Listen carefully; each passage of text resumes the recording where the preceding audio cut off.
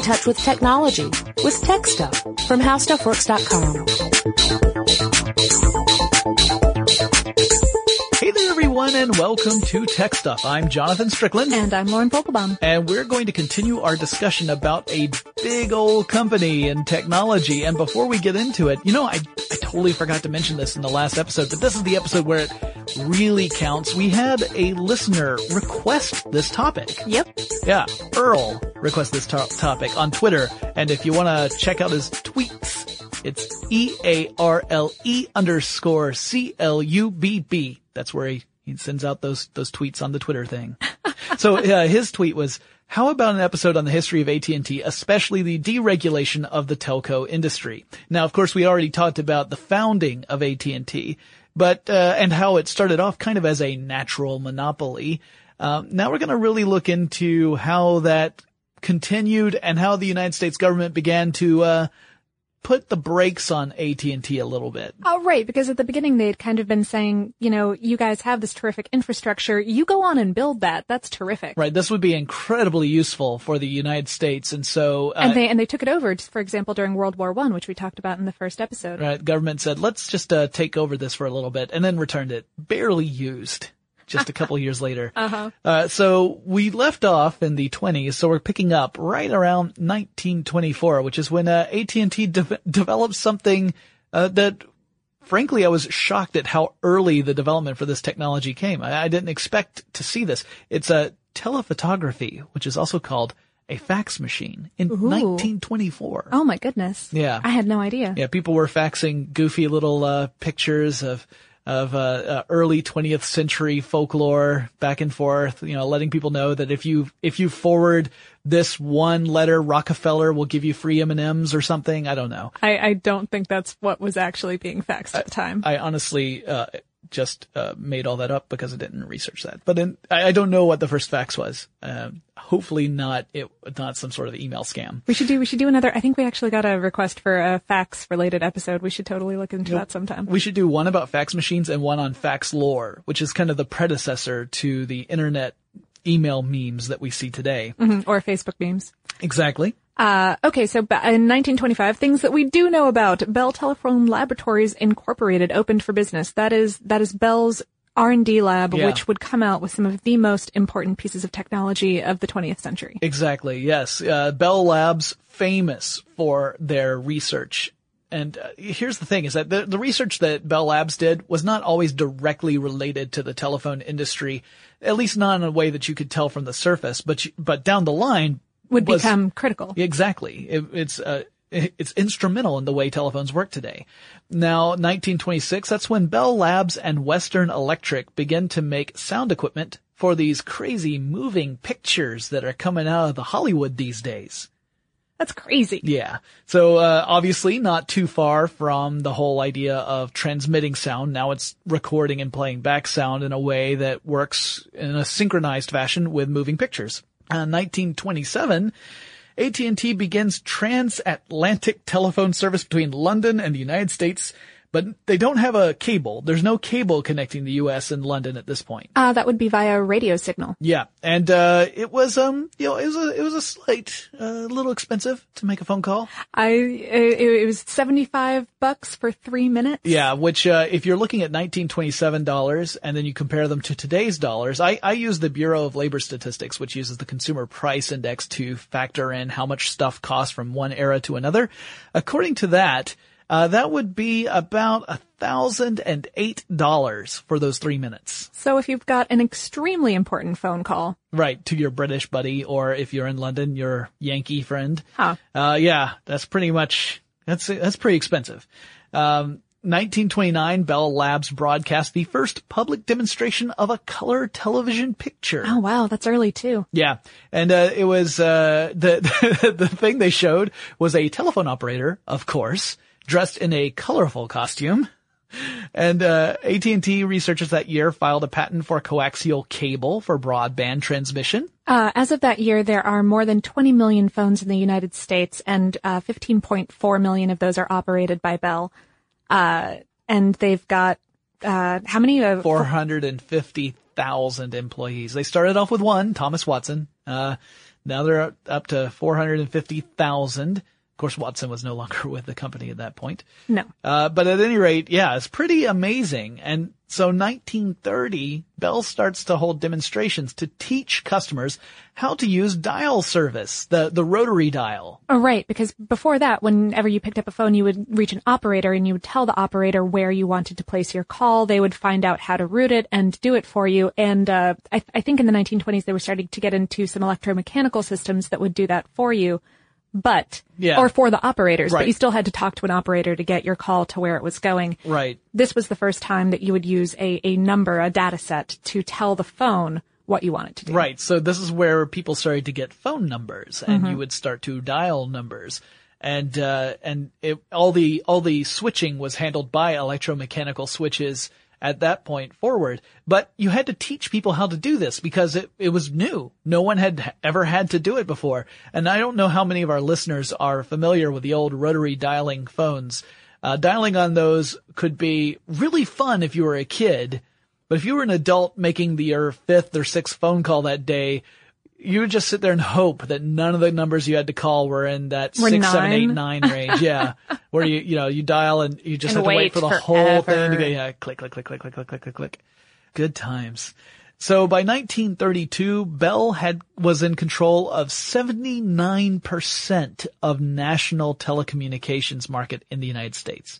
They had made acquisitions throughout those years and had bought up smaller companies. So nearly 80% of all telecommunications in the U.S. falls under, so that's effectively a monopoly. Oh, sure. Right. And is also up from about 75% only a few years ago. Yeah. So they were continuing to grow and they were already practically the only game in town. So, and a monopoly doesn't have to really be the only business, right? You don't have to be just the only one out there offering something to have a monopoly. You just have to be so large that no one can realistically compete with you on any similar level.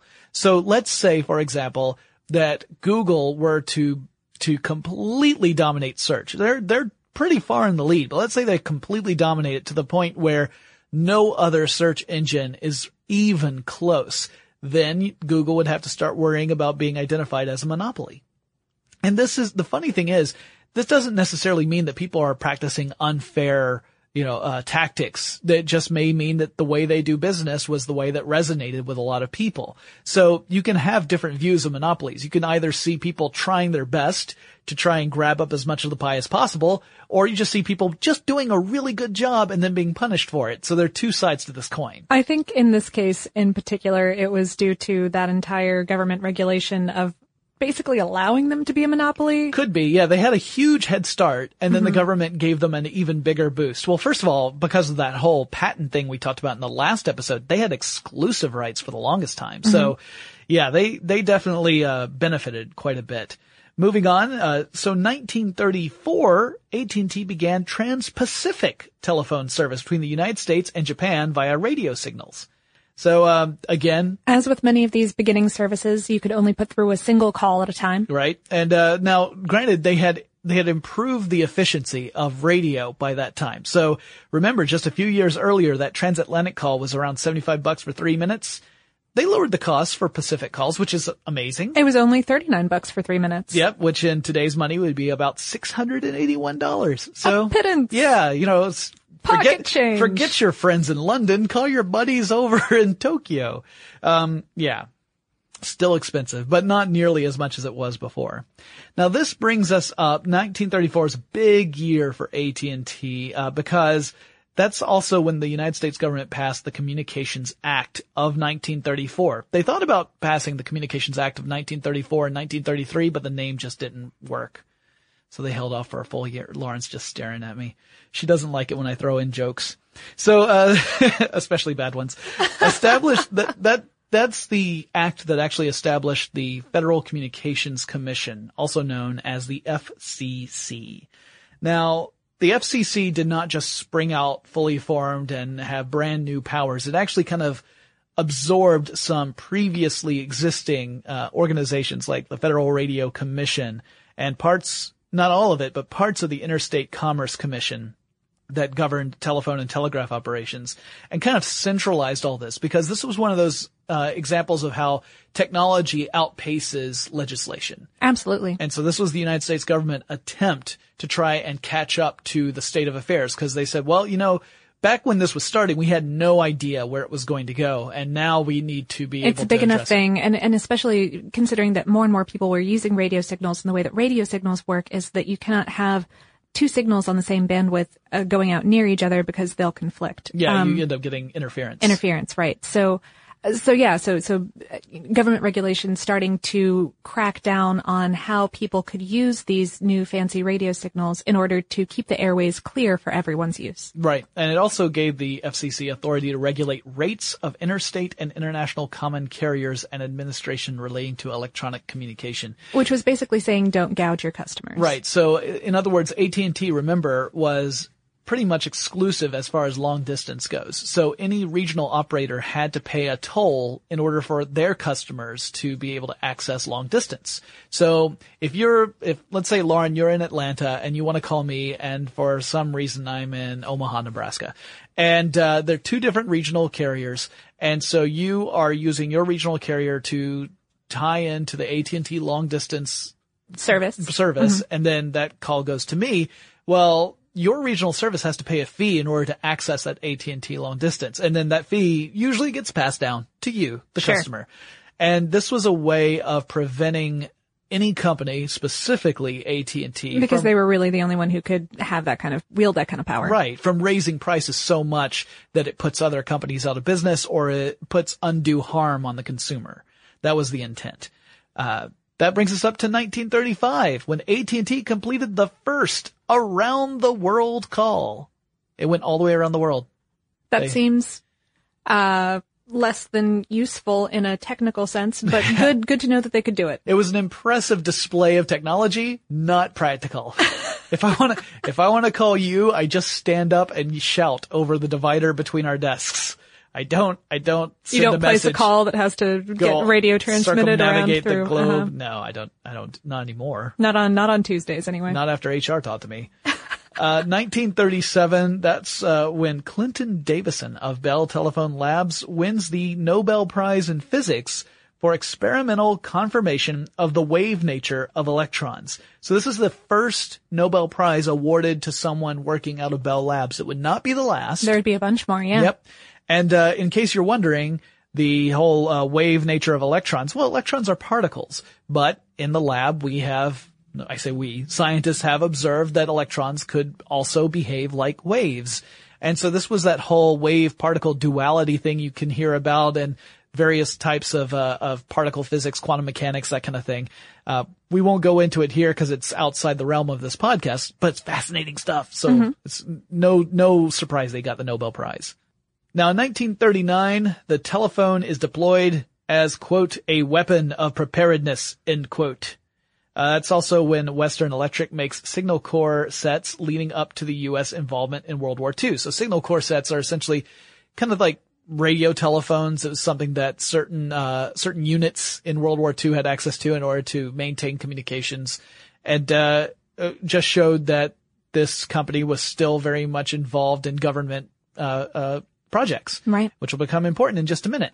But before we get to that, let's take a quick break to thank our sponsor. You've probably tried Hulu.com. Now, with Hulu Plus, you can watch your favorite shows anytime, anywhere. Hulu Plus lets you watch thousands of hit TV shows and a selection of acclaimed movies on your television or on the go with your smartphone or tablet. And it all streams in HD for the best viewing experience. With Hulu Plus, you can watch your favorite current TV shows like Supernatural, or South Park, or Parks and Recreation. You can also check out exclusive content, including Hulu originals like The Awesome, starring SNL's Seth Meyers, and Moon Boy, starring Chris O'Dowd from Bridesmaids. Hulu Plus also offers a great selection of acclaimed films. For only $7.99 a month, you can stream as many TV shows and movies as you want, wherever you want. Right now, you can try Hulu Plus free for 2 weeks when you go to huluplus.com/tech. That's a special offer for our listeners. Make sure you use huluplus.com/tech so you get the extended free trial and they know that we sent you. Go to huluplus.com/tech now. And, I always like to talk about the shows I watch when I use Hulu Plus.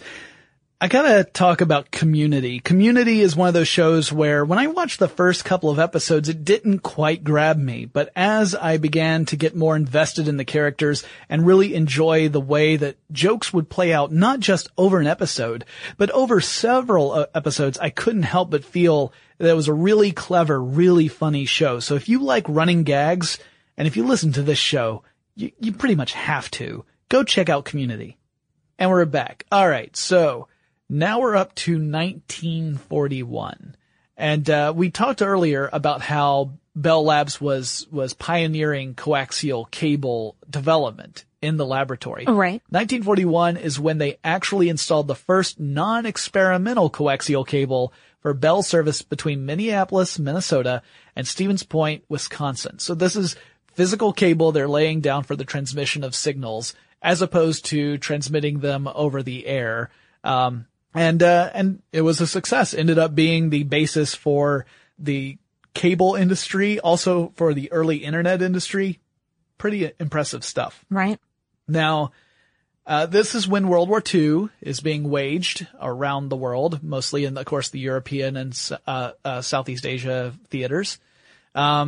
This is also a time when 70,000 Bell employees would serve in World War II. Wow. And Bell companies would wind up producing more than 1,200 defense projects for, all kinds of stuff. I mean, materials, radios, radar, mine fuses, all of that technical stuff that needed to happen. Yeah. So another government project that was a big part of what AT&T was doing at that point. So 1943 was when AT&T begins automation of long distance switching. So now at this point, the rolling it out would take years. Sure, but it was just not only local service, but also across different local networks. Right. Local operators connecting to the long distance one. We're starting to see the switching become automated. That would be a big improvement in efficiency too. Mm-hmm. As of 1945, 50% of American households had a telephone. Wow. The problem was they all wanted to call the other half. Mm-hmm. Yeah, so it's just, darn it, when are the Johnsons getting that phone? 1946 was when AT&T offers mobile telephone service in St. Louis, Missouri. And that is not what you were thinking of. Well, it was mobile. If you had a car. Yeah, these were not the kind of handheld devices that even Zach Morris would have, many decades later. That's a Saved by the Bell reference. That's after my time, but I get it. I think each region of service had a single antenna, which could handle about 20 calls at once. Yeah, at most. Sometimes it was right. between 12 and 20. It all depended upon the antenna. Yeah, these were, again, using radio signals, sort of like those transatlantic and transpacific connections that we talked about earlier. But on a more mobile scale, you would call in and it would communicate to a tower, kind of similar to cell service, but it's not cell service. Right, this was all radio. Yeah, if you moved outside the range of that antenna, you would not be able to place that call because there weren't cells. We'll have to do a full episode on how cell phones work at some point to explain that handoff process. Yeah. But there was no handoff process. So if you moved out of range, that was it. And these mobile telephones were enormous and heavy. They were more akin to the sort of stuff you would have seen in, like, if you've ever watched a World War II movie where they have one of those backpack radios. Yeah, I think Patton carries a few around sometimes. It's a little closer to that. Not quite as military looking, but similar in size and weight. So not something that was terribly useful for the average person, but for some people like truck drivers, it might come in handy, or other people who happen to be very mobile but have a large carrying capacity on them at all times. This is also the year 1947 when Bell Labs employees invent a particular piece of technology that would go on to play a very important role, I think. In not only telephone industry, but computers, the future as we know it. Yeah. We're talking about the transistor. Yep. It was Bell Labs that came up with the transistor. And we've talked about these gentlemen before. There were three people in particular leading that project who ended up later on winning a Nobel Prize for that invention. That's John Bardeen, Walter Brattain, and then William Shockley, who we talked about recently when we were talking about another company. Right. And Shockley's shocking views that led some people to become the traitorous 8 or something like that. Yeah. And this transistor, we talked in the previous episode about vacuum tubes being such a huge development in the telecommunications industry because they allowed for those first electromechanical computers to work. And the transistor was what would replace these vacuum tubes in anything that was doing computing work. Yeah, it would allow you to do amplification. It would allow you to do it and was miniaturization. Smaller. Yes, more exactly. importantly. Miniaturization was the big thing. It reduced heat and it allowed for miniaturization, something that you couldn't do with vacuum tubes, which meant that our computers no longer would take up the space of a building. They would eventually take up the space of, your pocket. For smartphones.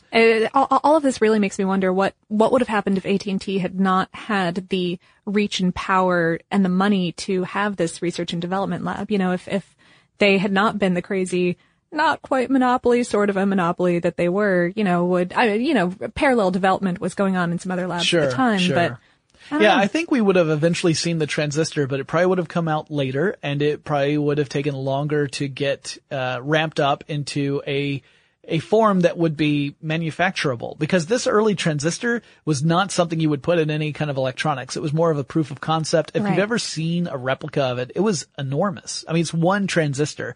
Keep in mind that your average microprocessor could have a billion or more transistors on it. This thing was big enough to fit, it would fit in the palm of your hand, but nothing else would. So this is early days yet. So I think our world would be significantly different had that not happened. So let's move on to 1948. Yeah. That was when AT&T began offering networking services for TV. Yeah, in the Northeast and the Midwest. So, the way it would work is that your networks, your big networks, would use this service to transmit programming to affiliated stations in different regions of the United States. So that way you could have the big network broadcast out of some place like New York, and then have that sent to an affiliate station that might be far across the country. Mm-hmm. This was also the year that AT&T began to build its first microwave relay system between New York and Boston. And microwave relay is an improvement on, or not an improvement, but a parallel development on that radio transmission that we've been talking about. Mm-hmm. It's a series of antennas or dishes that carry data via microwave, and these can be sent in narrow beams directly to the receiving devices, which means that you can have multiple devices working within the same bandwidths at the same time. So you dramatically increase capacity that way. Right. They've also got a higher bandwidth than other radio waves, but you do have to have a direct line of sight, which means that, you can't have something behind a hill or behind a tree or behind a house. Right. It's not going to work. Right. Yeah. So there were limitations, but still, dramatic improvements in being able to transmit information, and both data and voice, as it would turn out. So moving on, we now get hit in 1949 with another antitrust suit.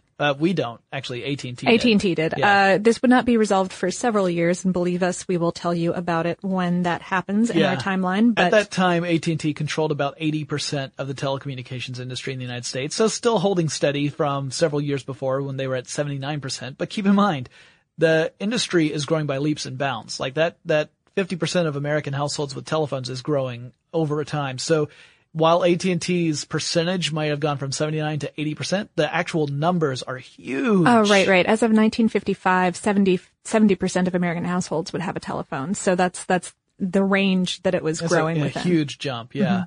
Mm-hmm. And back in 1949, that's also when AT&T introduced the 500 series telephone, which was one of the most recognizable phones ever introduced. If you've ever seen this, it's essentially the base station with the rotary dial on it, and then you have the back of it. The top back has the cradle where the handset sits, and it's just one of those phones that once you see it, you're like, oh yeah, that's a phone. That's what that is. Even if only phone I've ever seen is a smartphone, somehow I recognize that that's a phone. Because phones don't look like that or sound like that anymore, and yet it's still the enduring image, I would say. And that's probably where the sound that we think of as a telephone ring comes from as well. Yeah, before we all had, whatever Miley Cyrus ringtones or et cetera. Hey, let's not reveal to the listeners what my ringtone is. Thought we talked about that. 1951, AT&T introduces customer dialing of domestic long-distance calls, and it started in Englewood, New Jersey. So before that time, you could make local calls dialing. We talked about that earlier, but you would still connect with an operator to make a long distance call. Also that year, AT&T helped broadcast a live transcontinental television show. Actually, it was an address that President Harry Truman made to the Japan Peace Treaty Conference at the United Nations. So, big development in just television broadcast at that point too. Oh, right. This was thanks to that microwave relay network that I was talking about that they had spent the past few years building. As of 1951, it was a system of 107 towers, some 30 miles apart each. And this telecast happened only a month after the very first call was placed via this microwave network. They moved up their telecast schedule by almost a month in order to accommodate President Truman. That's pretty incredible that they were able to accommodate that so quickly, considering that it was just recently proven as a completely new technology. Yeah, it's pretty amazing. 1954, for the first time, Western Electric begins to produce telephones in different colors, giving choices to consumers. So it wasn't just black telephones anymore. Now you could get them in beige. 1956 was the resolution of that 1949 antitrust lawsuit. Yeah, so this was a big deal. So part of the antitrust lawsuit meant that AT&T agreed to restrict itself to just dealing with the telephone industry and also occasionally doing any sort of projects for the federal government that was asked of it, but otherwise to stay out of other industries. Of television, of the slowly burgeoning computer industry that was going on at the time. So essentially they were saying, all right, we don't want any trouble, Mr. United States government. We will back off. So this is the first of that telco industry regulation, but we'll get into a one that directly affected AT&T even more than this did. Another couple decades would see an even bigger one. This particular consent decree also included a stipulation that AT&T had to place its patents for the transistor, which our friends, the nice doodly dudes, Bardeen and Brattain, et cetera, and Shockley, yes. They won the Nobel Prize for it this year in 1956. Yep. They had to place the patents for that transistor in the public domain and be willing to license their tech for about $25,000, which, according to that Bureau of Labor Statistics calculator, would be about $215,000 today. And when you think about the benefit of transistors, it's fortunate that happened. Absolutely. Because imagine a world where AT&T had held on to that for... what if they had exclusive rights to the transistor the way they had exclusive rights to the telephone company? Certainly everything that we talked about in our last... In our last few podcasts where we've talked about companies that were, like Fairchild Semiconductor and also things like Texas Instruments and other companies that did pioneering work with transistors. Obviously that would not have been the case had they not been allowed to license that technology. So big decision there. Also 1956 was when service opened up for the TAT-1, which was the transatlantic telephone cable. Now, this is a cable that actually did stretch all the way from the United States to Europe. And the initial capacity was for 36 calls at a time, so much better than that one call at a time radio method they had been using decades before. They were also of a higher quality, the calls that you could place, than via radio. And the cost was a mere $12 for the first 3 minutes, which translates to about $103 today. So $103 phone call for 3 minutes. And we're also slightly more secure. There is less chance of somebody else listening tapping into the signal. It's a lot harder to tap into a phone line when it's underwater. More difficult. Not that I speak from experience or anything. 1956 was also the year that the first picture phone system was tested. And by picture phone, I mean, this isn't FaceTime. It's, it would send an image about once every 2 seconds. Yeah. And we're going to get a little bit more into picture phone shenanigans in the following years. Yeah. 1958, AT&T introduced the first commercial modem, which was meant for enterprise customers, not average consumers. So, it allowed for computers to make a direct connection to one another. There's not such a thing as a network yet. That would come into play once ARPANET really would rise up in a couple of years. But modems, of course, became very important for that kind of technology to exist. AT&T also began research work in lasers and fiber optics. That, again, another transformative technology in telecommunications. Speaking of transformative technologies, I believe you have a really important note for 1959. This one, I included this one just for Lauren because Lauren's a girl girls like pink. So, I know this because the technology industries have taught me numerous times by all the pink electronics that are out there that pink is for girls and girls like pink. And if you don't like pink, then something's wrong, right? Right. Absolutely. Yeah. So anyway, I don't really believe any of that, but the introduction of the Pink Princess phone came in 1959. And then I have a note here which says, "Don't hit me, Lauren." Lauren, please don't hit me, Lauren. We're going to take a quick break to thank our sponsor while Lauren calms down. All right, we're back. Lauren, has your murderous rage kind of died down to just a loathing? Yeah. I guess, it's just normal levels at Gotcha. this point. Okay.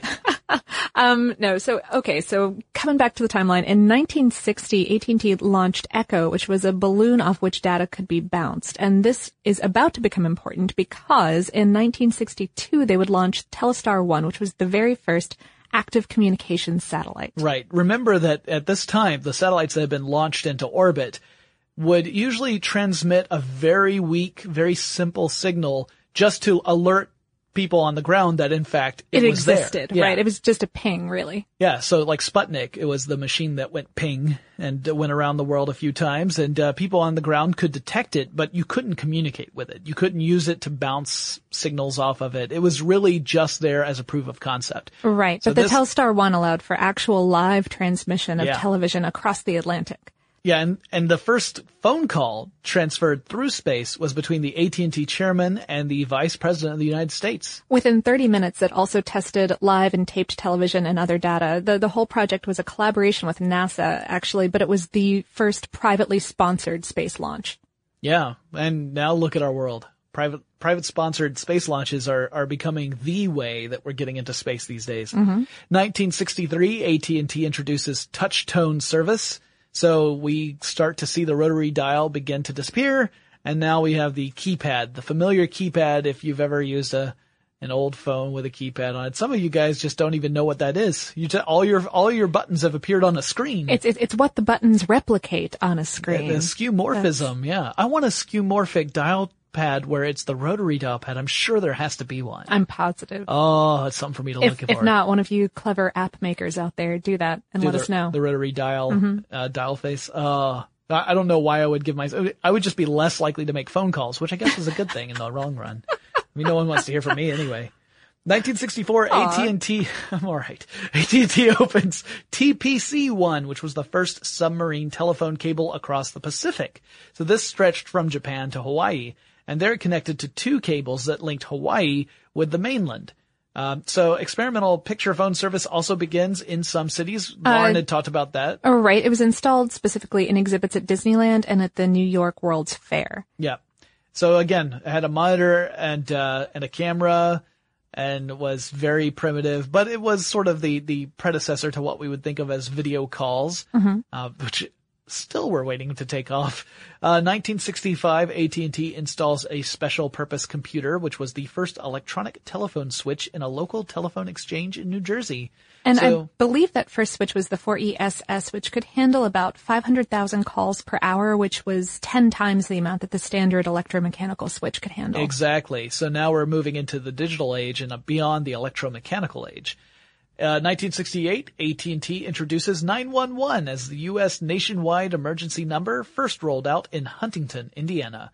Other countries have their own emergency numbers, and I have to mention, according to the IT crowd, apparently the UK just changed it to 011899988199991197253.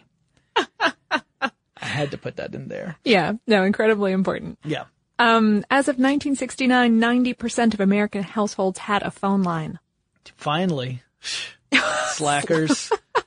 They just didn't have anyone they wanted to talk to. Aw. 1970, AT&T introduces customer dialing for international long-distance telephone calls, starting with Manhattan and London. Oh, also that year, a commercial picture phone service debuted in downtown Pittsburgh, and and went absolutely nowhere. Basically, nobody cared at all. I think they were like, this is cumbersome and kind of stupid, and I don't want it. I think for a lot of us, video calls are still kind of slow to be adopted because it means having to keep some part of your house pristine so that the people who are calling you don't realize how you really live. I'm always really nervous about web chat calls at work because I'm like, oh crap. What's going on in the background? Is Josh doing something inappropriate back there? You know, but like by inappropriate, I mean like using the swords that Chuck has to have a fight with someone else in the editorial department. Not that he would ever do that. Again.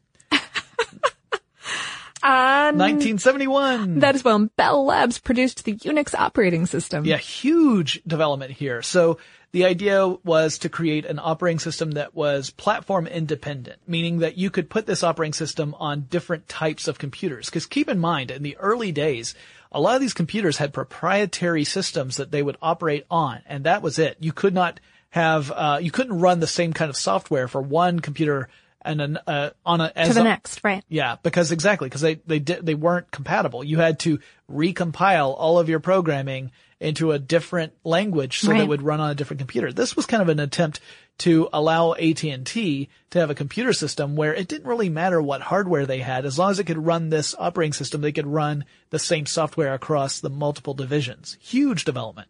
Absolutely. In 1975, armed partially with this, AT&T began to computerize its operations. Yeah. And the computers could handle a much larger call volume, like you mentioned earlier, Lauren. That one switch was a good example. So we're starting to see a rapid rollout of development, although it would take probably 10 years for this to be complete, because it's a huge infrastructure, right? I mean, you're talking about a nationwide telephone service. So it's not like you just flip a switch and suddenly everything's magically in computer world. Right. In fact, it would take until 1999 to complete the transition. Oh, that's true. The very last toll switch was completed in 1999. So even longer. I said 10 years. I was way off, 75 to 99. 1976, that's when MCI filed an antitrust suit against AT&T. Now, they had started looking at the possibility of pursuing this kind of legal action back in a little earlier in the 70s. They had met with the Department of Justice, but AT&T ended up disconnecting MCI's foreign exchange customers,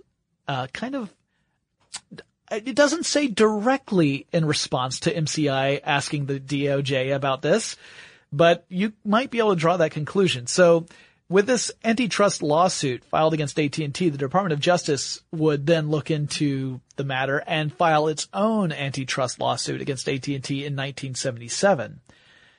So that'll come into play in just a couple of years, where that's the big one we talk about. The big. Right. This lawsuit would go on for 6 years. Yeah. So in 77, besides the fact that the DOJ brought an antitrust lawsuit against it, AT&T also opened the first network operations center in New Jersey. Now this allowed AT&T to have a centralized location where they could have real-time management of its entire long-distance network. Instead of having a bunch of regional offices that all coordinate together, they could actually control everything from one spot. Like, the empire. That same year, AT&T installed the first fiber optic cable in a commercial communication system. So using light as opposed to electricity through a copper wire. Mm-hmm. 1978, on his first day on the bench, Judge Harold Green drew the AT&T antitrust case.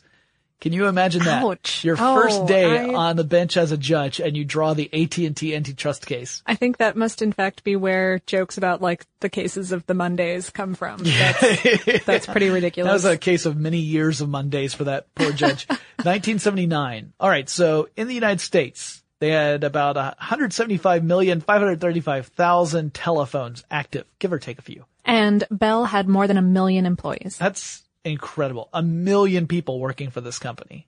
That's phenomenal.